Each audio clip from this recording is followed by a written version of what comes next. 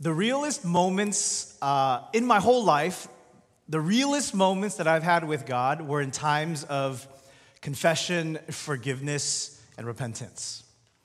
As I look back at kind of my own spiritual journey, the moments where where I had full faith, and to be honest, sometimes like the Christian life, there are valleys and hills, and there are times where you doubt, and there are times where you trust.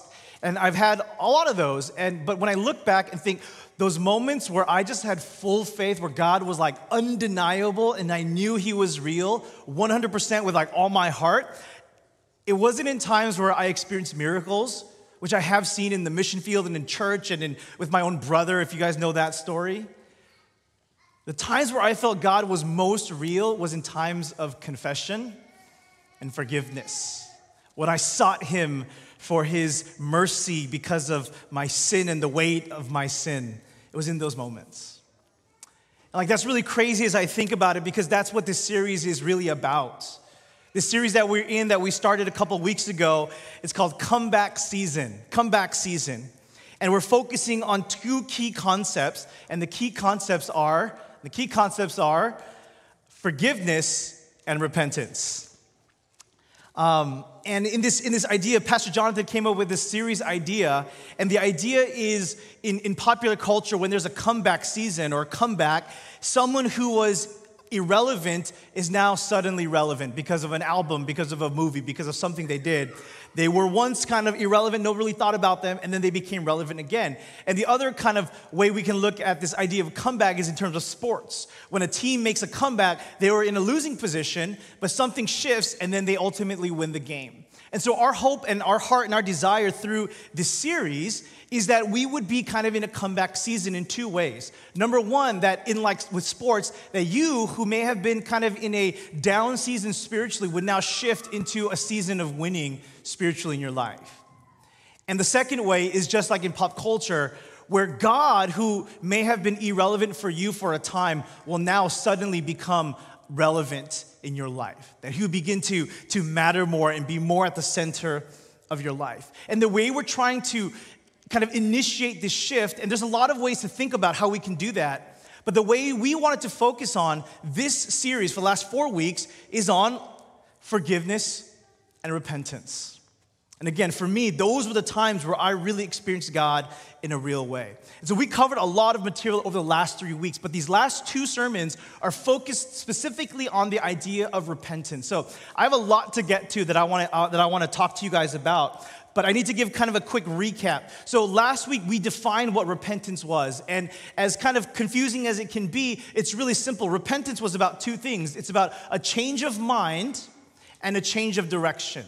Repentance is when you saw one thing one way and you changed the way you thought about that thing, which is actually not that easy. And then that was followed up by a change of direction where you were going one way in your behaviors, in your actions, and then you took a turn and you U-turned and you changed the direction of the way you were going. Repentance comes down to simply those two things. But what I really wanted to communicate last week to you guys was that repentance, and this is key because a lot of people kind of get this mixed up, and we don't really understand this correctly. And I want to share it one more time with you guys. Repentance does not atone for your sins. I said that last week. Repentance does not atone for your sins. Repentance is not necessarily about the sins you committed in the past and the bad things you did or the things that you struggled with yesterday. Repentance is not so much about going through the process so that you can be forgiven for the things you did. That's actually not what repentance is about. Because there's only one thing that atones for your sins, and that is Jesus. That is the cross, that is His death and resurrection. That's what atones for your sins, not your effort or the feeling of feeling bad or the trying really hard to stop sinning. That does not atone for your sins. And the way I put it last week is that repentance is not really about salvation for our souls. Repentance is more about salvation from ourselves, meaning it's about who you are becoming tomorrow and down the line. And repentance is initiated and kind of begins with the sins of our past, yes. But it's not about the sins of the past. It's about who you are becoming. And this was the key point last week, is that two points. Repentance is your part in the process of becoming who God already sees in you. And on the flip side of that, repentance protects you and your loved ones from the worst version of yourself. And let me unpack that a little bit. What I'm saying here is that when God looks at you and the way God defines you and the identity he sees in you, it's not based on your past or your present. We see this in Scripture. It's based on your future and who you are becoming and who he is turning you into be. That's why the followers of Jesus in Scripture are never called sinners. Sinners are always referred to people outside the faith before they enter into a relationship with Jesus, following Jesus as their Lord and Savior. When people enter into that relationship, even though people do sin, the writers of the New Testament never called those people sinners. And instead, he uses words like to describe the people of God as saint, blameless, holy priesthood. Now, that doesn't mean they're perfect. That doesn't mean they don't make mistakes. And doesn't mean that you don't. But your identity, the way God sees you, is not based on the sins of your past or the sins of your present. But who he sees in you is based on who you are becoming in the future. That's why he calls you saint. Because one day you will be a saint in him. And you are a saint right now, and you're becoming a saint. You are blameless right now, and you're going through the process of becoming blameless. And repentance is our part in being a part of that. And for me, that's so compelling, right? It's so compelling to think that repentance is what I can do, my role in the process to allow God to transform my heart, to become a different person. But the flip side of that is like really compelling for me. That's where, I don't know, part of me is like, yeah, that's really why I want to repent. Because repentance protects you and your loved ones, your children, your family, your closest friends. Repentance protects you and them from you becoming the worst version of yourself. And we talked about how, honestly, if we're really honest, we all have a capacity for great evil. We all can do really, really bad, messed up things. But repentance is how God will shape us and change us to make sure we never get there. So that's what we talked about last week, kind of the motivation and the definition of repentance. Today, the focus is on how to repent. What do we actually do when we enter into the process of repentance? And to be honest, there's not a lot in the Bible written about the mechanics of repentance and like the inner workings and how it really works. So I kind of study this and I kind of put this thing together, and I think it is faithful to what we understand about repentance. But in order to make this really, really real and really relevant, Kalia mentioned it at the beginning of the worship. I assigned homework, and we sent it out in the email, and we put it on social media as well. The homework was for you to pray and ask God, what sin, what struggle do you want me to repent from in my life? All right, because, we got a lot, right? You got a lot of problems. I know you. You guys got a lot of problems, okay? A lot of things to work on. But God, what do you want? What's the one thing you really want me to repent from in this season of life? And I wanted you to think about that, hear from God, and then bring that and keep that in your mind today. Now, if you didn't, shame on you, because Kalia did it, which is awesome. She's one of our high schoolers. She spent that time. Just kidding, no shame. But if you didn't, you have a moment right now to think about it. So what I'm going to do is I'm going to put on the screen a list of sins, possible sins that you can repent from, all right? I don't know your sins, but I want you guys to take a moment. And here are just some suggestions. And I got some of the oldies, but the goodies, right? Like 10 Commandments. I made it kind of simple. I used 7 deadly sins, which is not really in the Bible. Kind of is, but not really. And a couple other ones that I want to throw in there. So I'm going to put up a list of sins, and maybe one of these is yours, all right? So think about what sin do you feel like God really wants you to repent from? And here's the trick. When I put this list of sins, if you don't have one in your mind and I put this list of sins and then your eyes go to one, that's probably the one. That's probably the one, okay? All right. And I have 2 that are really interesting. I wonder if anyone goes there. But here's a list of possible sins. All right? 10 Commandments, idolatry, adultery, coveting, murder, stealing, dishonoring parents. Any dissent? Okay. 7 deadly sins. We got pride, greed, gluttony, lust, laziness or sloth, wrath, envy. A couple other ones that are not really part of it, but are in the Bible: sorcery, hostility, division, gossip / slander. And these are the not in the Bible, but pretty bad. Not putting grocery carts back in the parking lot. Okay, you got to repent from that if that's your sin. Or mic hogging at karaoke. Those are 2 things that really, really bug me. Again, they're not in the Bible, but these are pretty bad things, right? Amen. Amen. Yeah, no? Okay. But look at this list and think, okay, what of these things, if I didn't take the time this week to think about it, which of these is kind of my struggle? Which of these does God want me to repent from today? And what we're going to do today is we're going to talk about kind of the mindset and then kind of the mechanics and what we're going to do in repentance. And then at the end, I'm going to share a prayer with you, and you're going to have to work through it, okay? And we're going to take a little bit of time to have a season of repentance in this church as well. And I know that sounds kind of like weird and, I don't know, like maybe depressing, but it's not. Like repentance is not a depressing thing. Repentance is a moment of freedom that God wants to bring to your life. So hopefully you have something in your mind, and throughout the message, maybe you can think of it. So with that, let's pray and get into the rest of today's message. Father in heaven, oh, gracious God, I believe you want to do something here. You want to do something that only you can do, that I can't do, that nobody else can do. So Holy Spirit, come, fill this place up, and bring us to a place, Father. Maybe today is the day we finally find victory over that sin or that struggle we've been struggling with for years. Let me pray. Amen. I want to begin by asking the question, trying to understand what goes on in the mind of the repentant person. Okay? For a person who is truly repentant, before we can talk about what do, we have to know what a repentant person is thinking. What is going on in the mind of the repentant? Like I said earlier, it's kind of strange. As big of a deal as repentance is in the Bible, there's not a lot about the inner workings of repentance. It's like everyone just knew what it meant to repent. And so when they said repent, they're like, sure, I totally know exactly what you're talking about.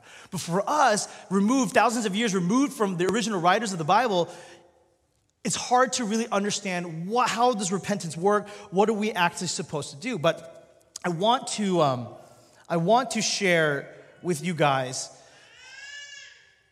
a couple verses that help us to understand what is going on in the mind of the repentant. Now, one of the most famous kind of examples of repentance that scholars believe in the Bible is Psalm 51. And Psalm 51 is a psalm that David wrote after his sin with Bathsheba and Uriah. So if you're not familiar with that, real quick, Cliff Notes version, King David, who is the king of Israel, he's like the greatest king of Israel in Israelite history. One day he saw a woman named Bathsheba. He liked her. He's like, oh man, I got to have her. And so he actually commits adultery with her, and he sleeps with her, and he gets her pregnant. And because of that, he lies and does all these shady things and ends up murdering her husband Uriah. So that's like a big deal, right? Like that's not small stuff. That's a big deal. He committed adultery, and then he committed murder. So after that, his homie Nathan comes to him, and Nathan tells him that, hey man, what you did was wrong. This is a sin. God is very upset with you. And in that moment, he realizes what he had done. And after that is when he writes Psalm 51, and when he is repentant. And so scholars say like this is kind of one of the best examples of what repentance looks like. And I want to just focus on the first 6 verses to help us understand again what's going on in the mind of the repentant.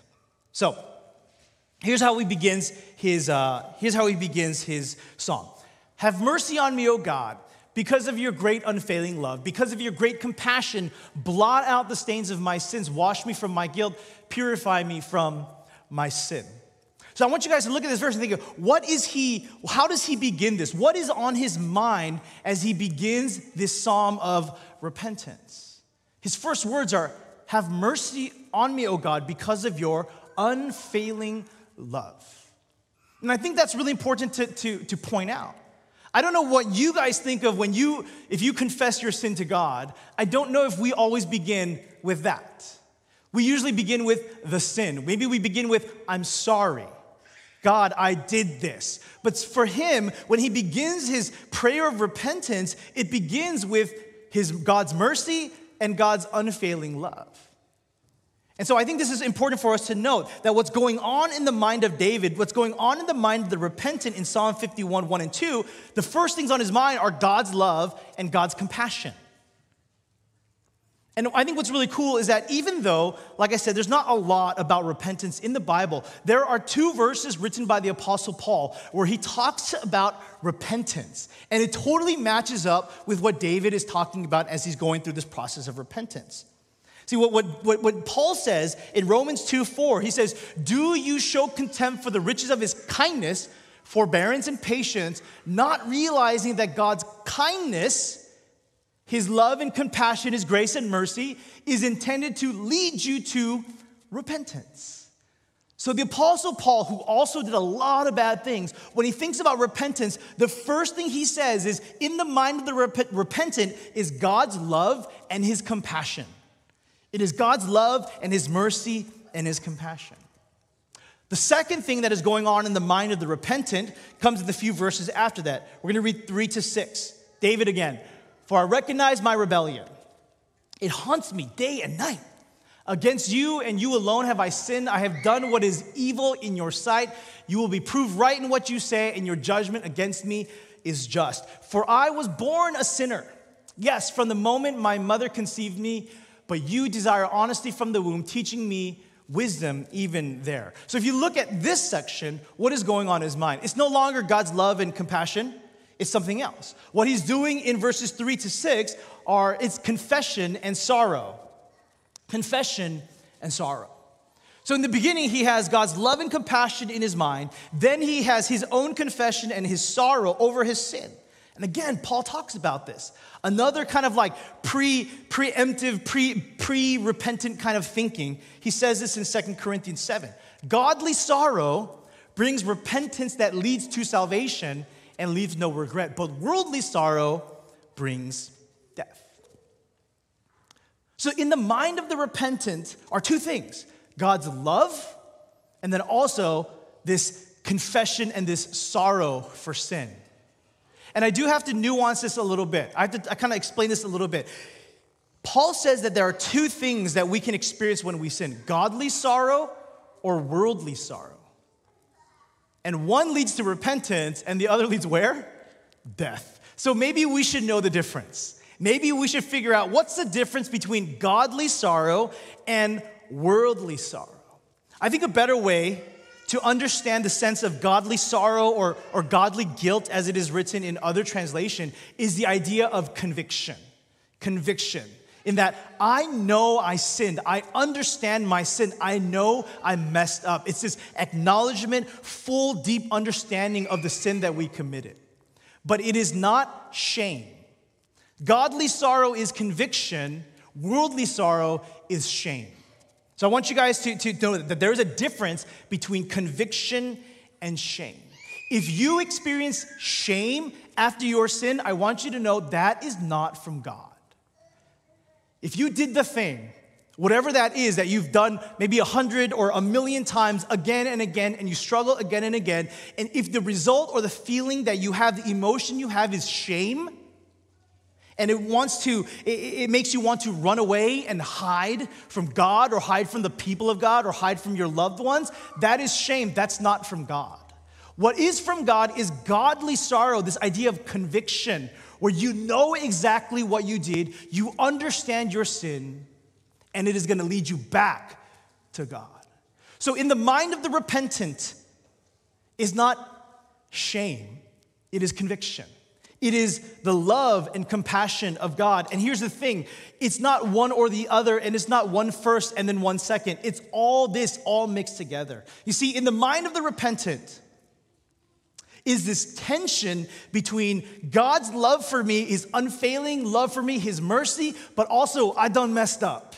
And I realized what I'd done, and I broke the law, and I hurt God, and I hurt other people. I know what I did, but also God loves me, and He has unfailing love, and He's merciful, but I messed up. It's like this weird tension loop, conflicting ideas that is in the mind of the repentant.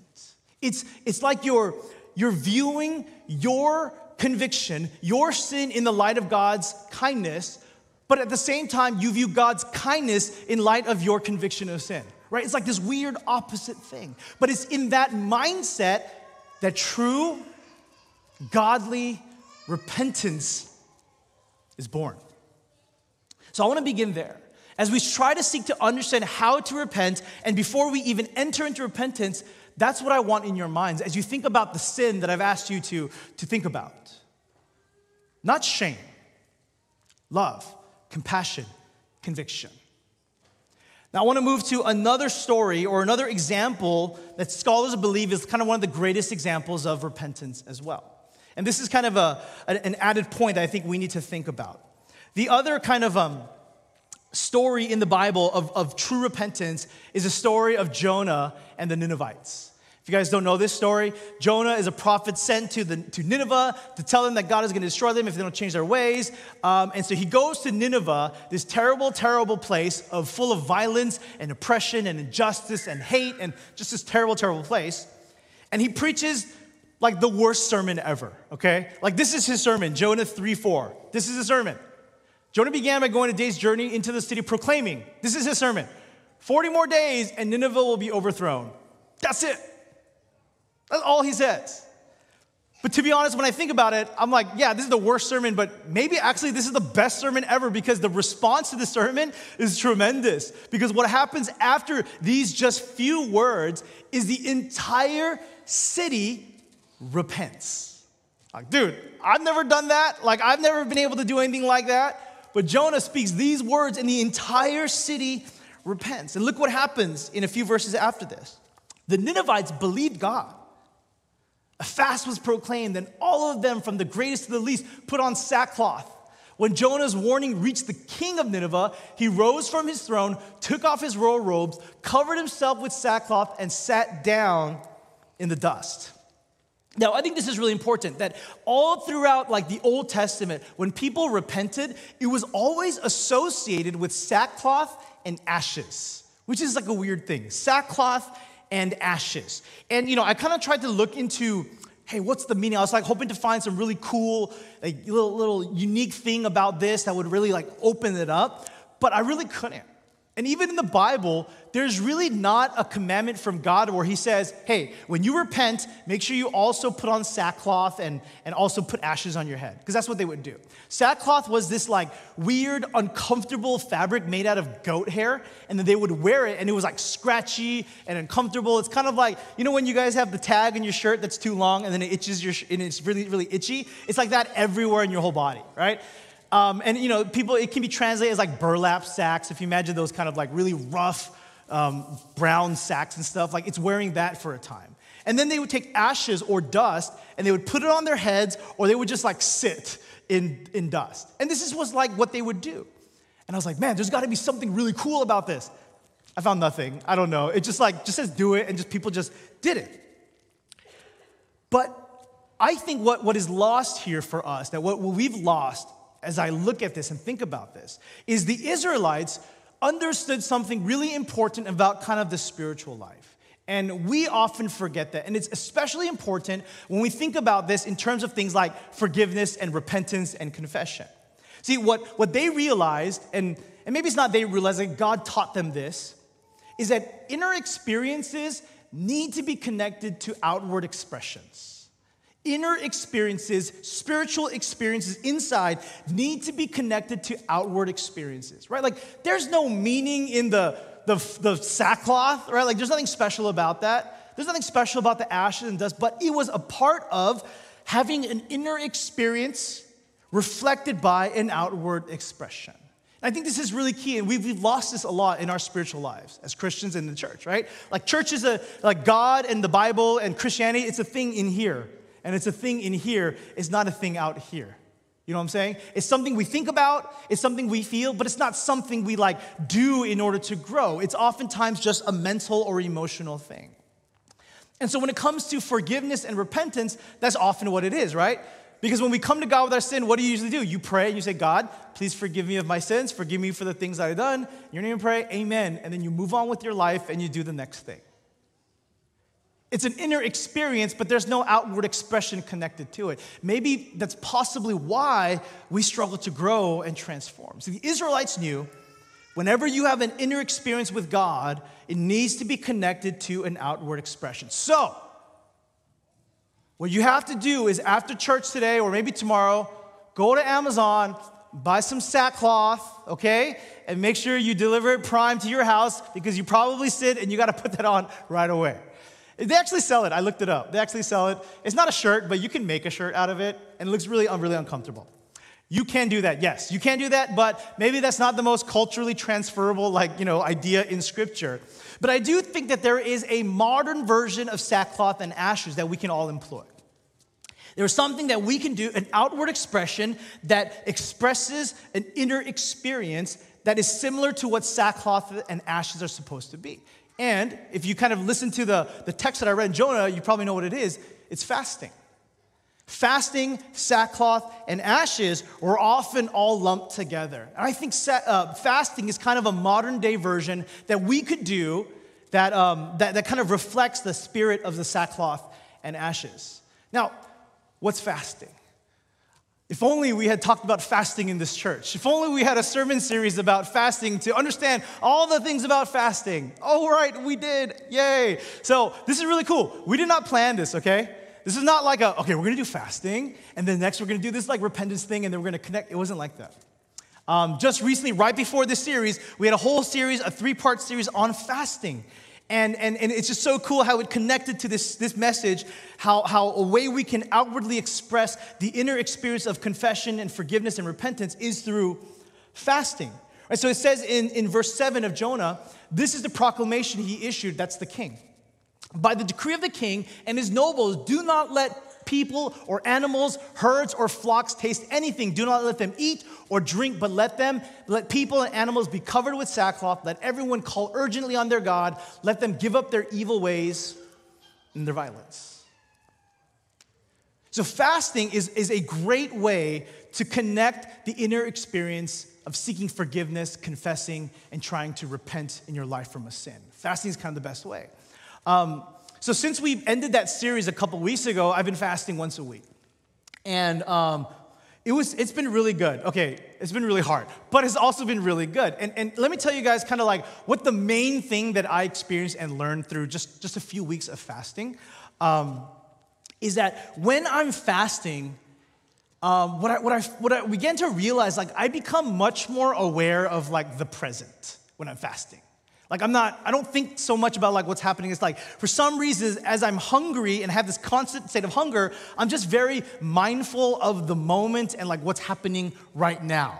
You know, so that's cool. But the way that it has translated to my spiritual life is because I'm more present in the moment for some reason, because of this like constant state of hunger, I'm also then more present and aware of like kind of the spiritual nature of life. Like that God is there, and he is alive, and he loves me, and I'm just like, I'm aware of that things are spiritual.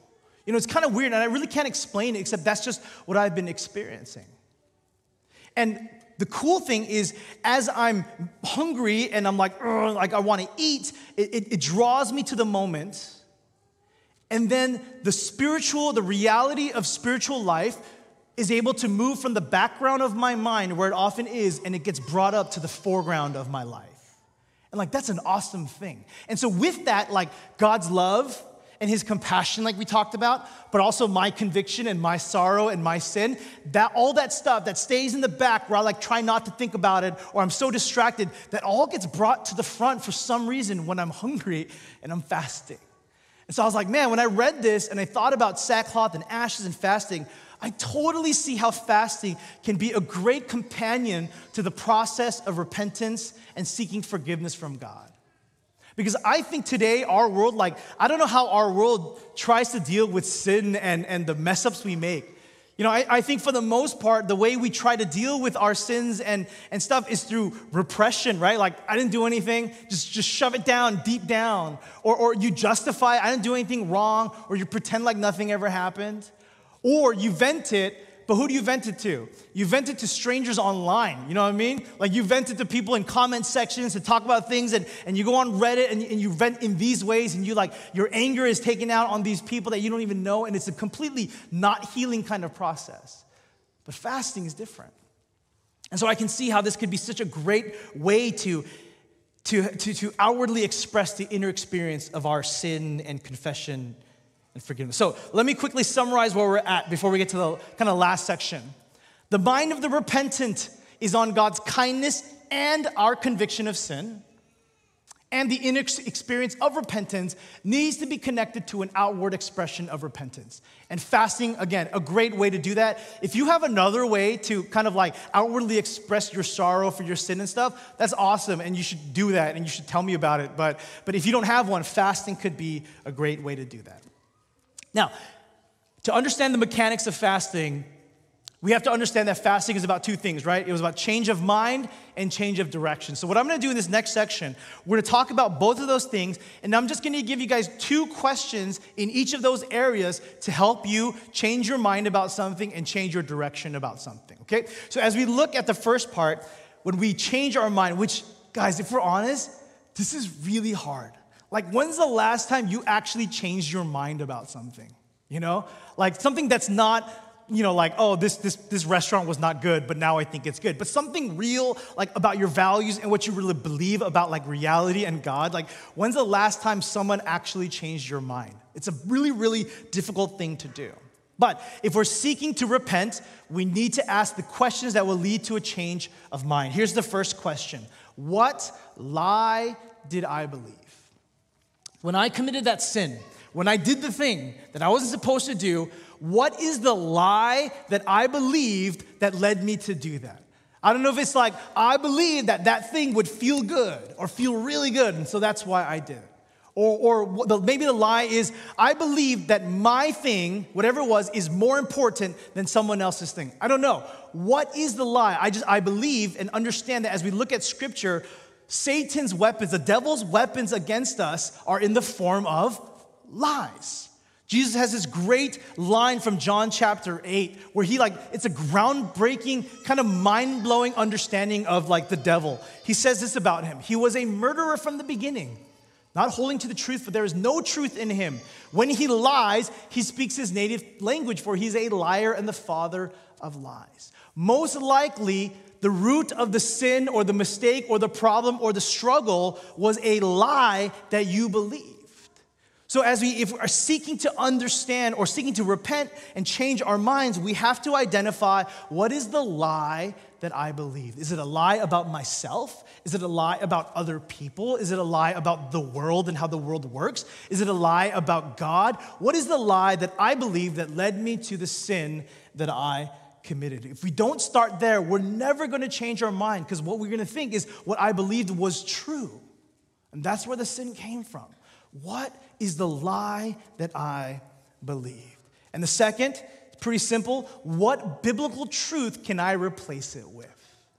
So what is the lie that I believed? And then what is the biblical truth? And I wanted to add that word biblical in there on purpose, because it's really easy to come up with whatever truth you want, but we have to root this change of mind in Scripture. Right? The truth that we replace the lie with must be one that is rooted in the Word of God, because then it is really true. So what is the lie that I believed, and what biblical truth can I replace it with? So real simple. That's how we're going to begin to change our mind. So when you sin, when you struggle, and whatever sin you have in your mind, you're going to think about that. Okay, why did I do that, right? We're not just going to ask for forgiveness and move on. No, we're going to deal with the sin. We're going to deal with the mistake and say, what is the lie that I believe that led me to do that? And then it's going to be hard. It's not going to be really simple. It's not going to come to you just like in a moment. You're going to have to struggle with it. You're going to think and think and think and pray, and you're going to realize, deep down, this is the lie. And you may have to go layer after layer and scratch and dig deep to finally uncover the lie that you believe. And then look into the Word of God and find out, what is the truth? What does God say about this? What does God say about me or the world or about other people that I can then replace that with? Only then are we going to be able to begin to change our minds to actually overcome like the sins that we're talking about and repent. The second, as we deal with change of direction, I'm going to make an assumption, okay? And I hope you are not offended by this assumption. But if you are, sorry, I still think it's true. Here's my assumption as we think about change of direction. In the moment, your willpower is garbage, is what I believe about you. And I believe about myself. That in the moment, when I say in the moment, is like when you are at the end, right? And you have to make that decision to do the thing and to commit the sin, and you want to do the thing or you want to eat the thing or whatever. In that moment, your willpower is garbage, is what I believe. That in that moment when it's right in your face and you've been thinking about it and you've been wanting it and you've been thinking how great it's going to be, or in that moment where it's an instant and you just reacted, like you don't even have time to employ your willpower, I think my assumption is that in that moment, your willpower is garbage. And for some of you, Some of you, in that moment, your willpower is hot garbage, and you got none. And you have no willpower. You don't have the discipline to stop yourself in the moment. Let's be honest, that's a lot of us, right? That's how I feel about myself. Like, I don't have the willpower to just overcome my sin. Like, I'm gonna stop doing this. How many times have you guys tried that? I'm just gonna stop doing this. I'm just gonna start doing this. How's that worked out? All right, I just feel like this is my assumption that your willpower in the moment, that's key, in the moment is hot garbage for a lot of you guys. So, in order to begin changing direction, I want to introduce the idea of a guardrail to you.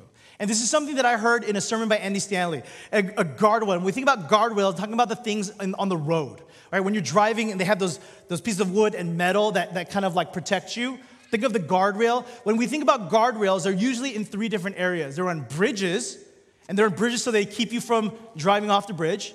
They're on medians, where they divide the 2 lanes so that you don't go into oncoming traffic. And the third is on curves, like on mountain roads. And these guardrails, what are they?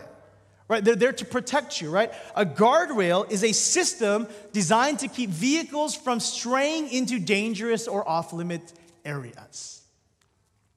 So I want you to think about this. We're going to talk about, in order to change our direction, I want you to think about guardrails. Guardrails for your life. And the thing that's important to understand about a guardrail is never in the danger zone, right? If you think about a curve on the mountain road, the guardrail is on the road where it's safe. It's not off the cliff. That would make no sense. A guardrail is always in the safe area in order to prevent you or the car from entering into the dangerous area. You guys with me? So as we think about change of directions, you need to think and figure out, what guardrails do I need to set up?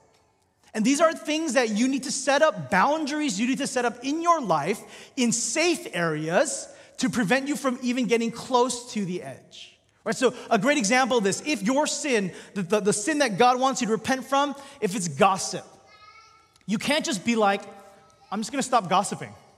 I can do that, that's easy, I'll just stop gossiping. Right? And you may have every intention and you may have every desire to stop gossiping, but when you're in that moment, it's so much harder, isn't it? So instead of saying, I'm just gonna stop gossiping, a guardrail is, there are these certain people that when I'm there, I tend to gossip. That's usually what we like to talk about. So a guardrail is, I will stop spending those times with those people. Right? That's safe. You're not even gonna get to a place where you need to use willpower, you just won't be in that environment. And sometimes a guardrail will require a change in relationship with certain people. And that's hard. I'm not saying this is easy. If your struggle is with something like sexual immorality or pornography, right? You can't just be like, I'm gonna stop. I'm just gonna stop. No, you need to set up a guardrail because your willpower, again, is garbage. And so instead of saying, I'm just gonna stop watching pornography, what you do is, I'm gonna set up a guardrail. I'm gonna move my computer to the living room. I'm gonna keep my door always open. I'm never gonna close my door. Like, that's just gonna be a policy of mine, because that's a guardrail to keep me safe from even getting to the edge, because when I'm at that edge, my willpower is not there. Right, so these are guardrails. So you gotta think about, as you wanna change your direction, think about, what guardrails do I need to set up? And the second question, if you wanna begin to change the direction in your life, this one is hard, is who will I talk to about this? I talked about this last week. The power of sin is in its silence. The power that sin has over you is so much stronger when you are silent about it and you don't talk to people about it. You hide it. You don't want people to know. And I get why we feel that way. But if you were to confess it to a person and tell just one person, the power that sin has over you will decrease. I promise you that. And so as we're trying to change the direction of our lives, especially in relation to this particular sin, we have to think about, who will I talk to about this? And yes, you talk to God, but you can't just talk to God. You have to find a real, live human being. Don't talk to someone online, right? Don't talk to a stranger you've never met and type it. No. You need to sit face to face with some person and tell them, listen, I've been really struggling. I struggle with this, and I really, really want to stop. Find someone who loves you, who accepts you, a spiritual person you respect, that you trust and confess into. These are the ways that if we employ them, we're actually be able to transform. God will give us the power to change, and we'll become that person he sees in us. So real quick, before we get to the last thing, if we want to repent, we change our mind. So we ask the question, what lie did I believe? Then we ask the question, what biblical truth can I replace it with? When we seek to change direction, what guardrails do I need to set up in my life? And who will I talk to about this? Who can I talk to about this? That's how we can begin to repent. And so as we close here, I want to share with you guys a prayer of repentance. And to be honest, this is not in the Bible because there really isn't one. But it's a prayer of repentance that as I kind of understood this idea of repentance, this is kind of where my mind went, where I feel like this is kind of the prayer that we want to have. So I'm gonna walk you through it. And we're gonna put this on our email, we're gonna put this in our social media again if you forget, because you may not be thinking about it, you may not be able to remember. But I want to share with you guys a prayer of repentance. And this is where the moment where I need you to call up the sin, right? Like, what is that sin? What is that thing that I'm struggling with? Whether it's idolatry or adultery or gossip or anger or wrath or envy, whatever that thing is. This is the moment to kind of bring it up. And I want to walk you through this prayer, and this is what I want you to do when you commit that sin and when you want to repent from it. I want to offer you this prayer. And you don't have to, because it's not commanded. This is not from the Bible. Some of it is, but it's not all from the Bible. And if you have your own version of it, awesome. Do what works for you, but you got to hit kind of these elements. So here's a prayer of repentance that I want to share with you guys that maybe we can use in times of repentance and confession. And so again, kind of recall that sin, whatever that thing is in your mind. And you can just listen to it right now, or you can engage in it right now in your mind and really think about kind of going through this right now. But here's a prayer. Have mercy on me, Heavenly Father, because of your unfailing love. Because of your compassion, I can come to you with the reality of my sin. Right? So remember, this is the mind of the repentant. God's love, compassion, but our conviction and sorrow all kind of mixed up together. So because of your compassion, I can come to you with the reality of my sin. And then in this moment, you confess the sin specifically. This is when you say, God, I did this. And this is the thing that I did again and again. This is my sin. I did it to this person. I did it when this happened. So you confess the sin specifically. And you take kind of whatever you need time to kind of re-enter that moment where you made that mistake, but you confess the sin specifically to God. And after you do that, God, I want to repent. I think it's important to use the language that he gave us in Scripture. I want to repent. And this is where we begin to deal with the sin. Change my mind and thoughts. This is the lie that I believed. And then you explain the lie to God. This is what I thought. This is what I thought, and this is how I realized that it's wrong. This is the lie about myself or other people or the world or my values or my family, my brother or sister, about what's right and wrong. This is the lie that I believed. You explain that lie. And you tell God, but I don't believe that anymore. This is now what I believe. And then you explain the truth from Scripture that you've heard, maybe something you heard in a sermon or read in the Bible or something. God, I know this to be true. I know that was wrong. This is what I know to be true because you said this, because you showed this, because you modeled this. And you explain the truth. And then we go, change my direction. Here's what I'm going to do now. And you explain to God the guardrails that you're going to set up. God, I'm going to not spend time with those people. I'm going to physically move these things around in my life. I'm going to change my schedule in this way. And these are the guardrails that I'm going to set up in my life so I don't even get close. Because I know my willpower don't work. And here is who I will talk to about this. And so in this moment, you name the person. Name why you're choosing that person. Because I trust them, because they're spiritual, because I respect them. And then you have to mention when you will talk to them. You can't be like, I'm going to talk to them sometime. No, you say, God, I'm going to talk to so-and-so because of this, and I'm going to talk to them next week. I'm going to talk to them next Thursday. next Thursday or next Wednesday after small group or after school or whenever, I'm going to talk to them. This is when I'm going to talk to them. We're going to go get coffee. We're going to go grab a smoothie, and we're going to sit, and we're going to talk. This is who I'm going to talk to. And you end this prayer like this. Because of your grace and mercy, I pray and repent in the name of Jesus. Amen. I've never prayed a prayer like this. I've never confessed my sin like this, but I feel like, oh man, if I did, it would really cause me to engage in the reality of my sin, but also the reality of God's love and mercy. And so we're going to share this with you online, and we'll put it out there in case you guys will forget. But I want you to work through this prayer when you commit your sins and when you mess up, you go to God and bring this prayer to Him if you want and if it is your desire to repent. Now, as we close, I just want you to understand what this sermon series is really about. This sermon is not about behavior modification, okay? This sermon is not about sin management so that you can just do things better. That's not why we're talking about this. That's not why we want you to have a comeback season.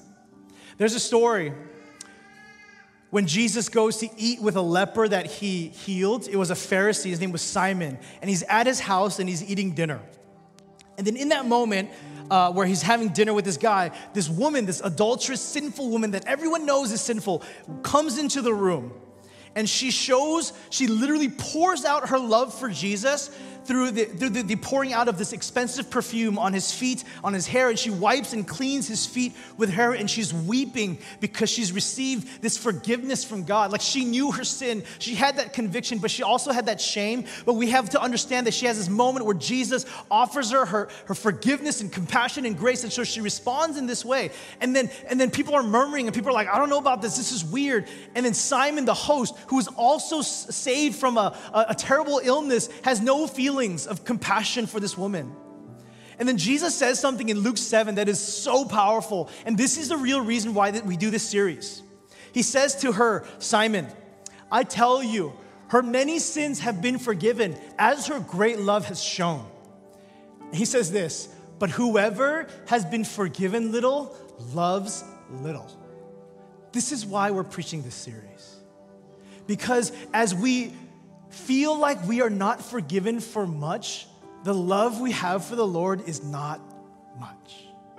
But as you begin to understand how much you've been forgiven and how much grace and mercy has been poured out upon you, your love for Jesus will grow in your life. And that's what we want. We want the love that you have for your Heavenly Father, for your Savior. We want the love you have for Him to grow and grow and grow in your life. And it may be because you don't realize how much you've been forgiven and how much the cross really means for you. That's what this comeback is all about. It's not about changing your behavior. It's about understanding who we are, becoming the people God wants us to be. And in that, our love for our Heavenly Father growing and growing and growing. That is what the comeback is all about. Let's pray.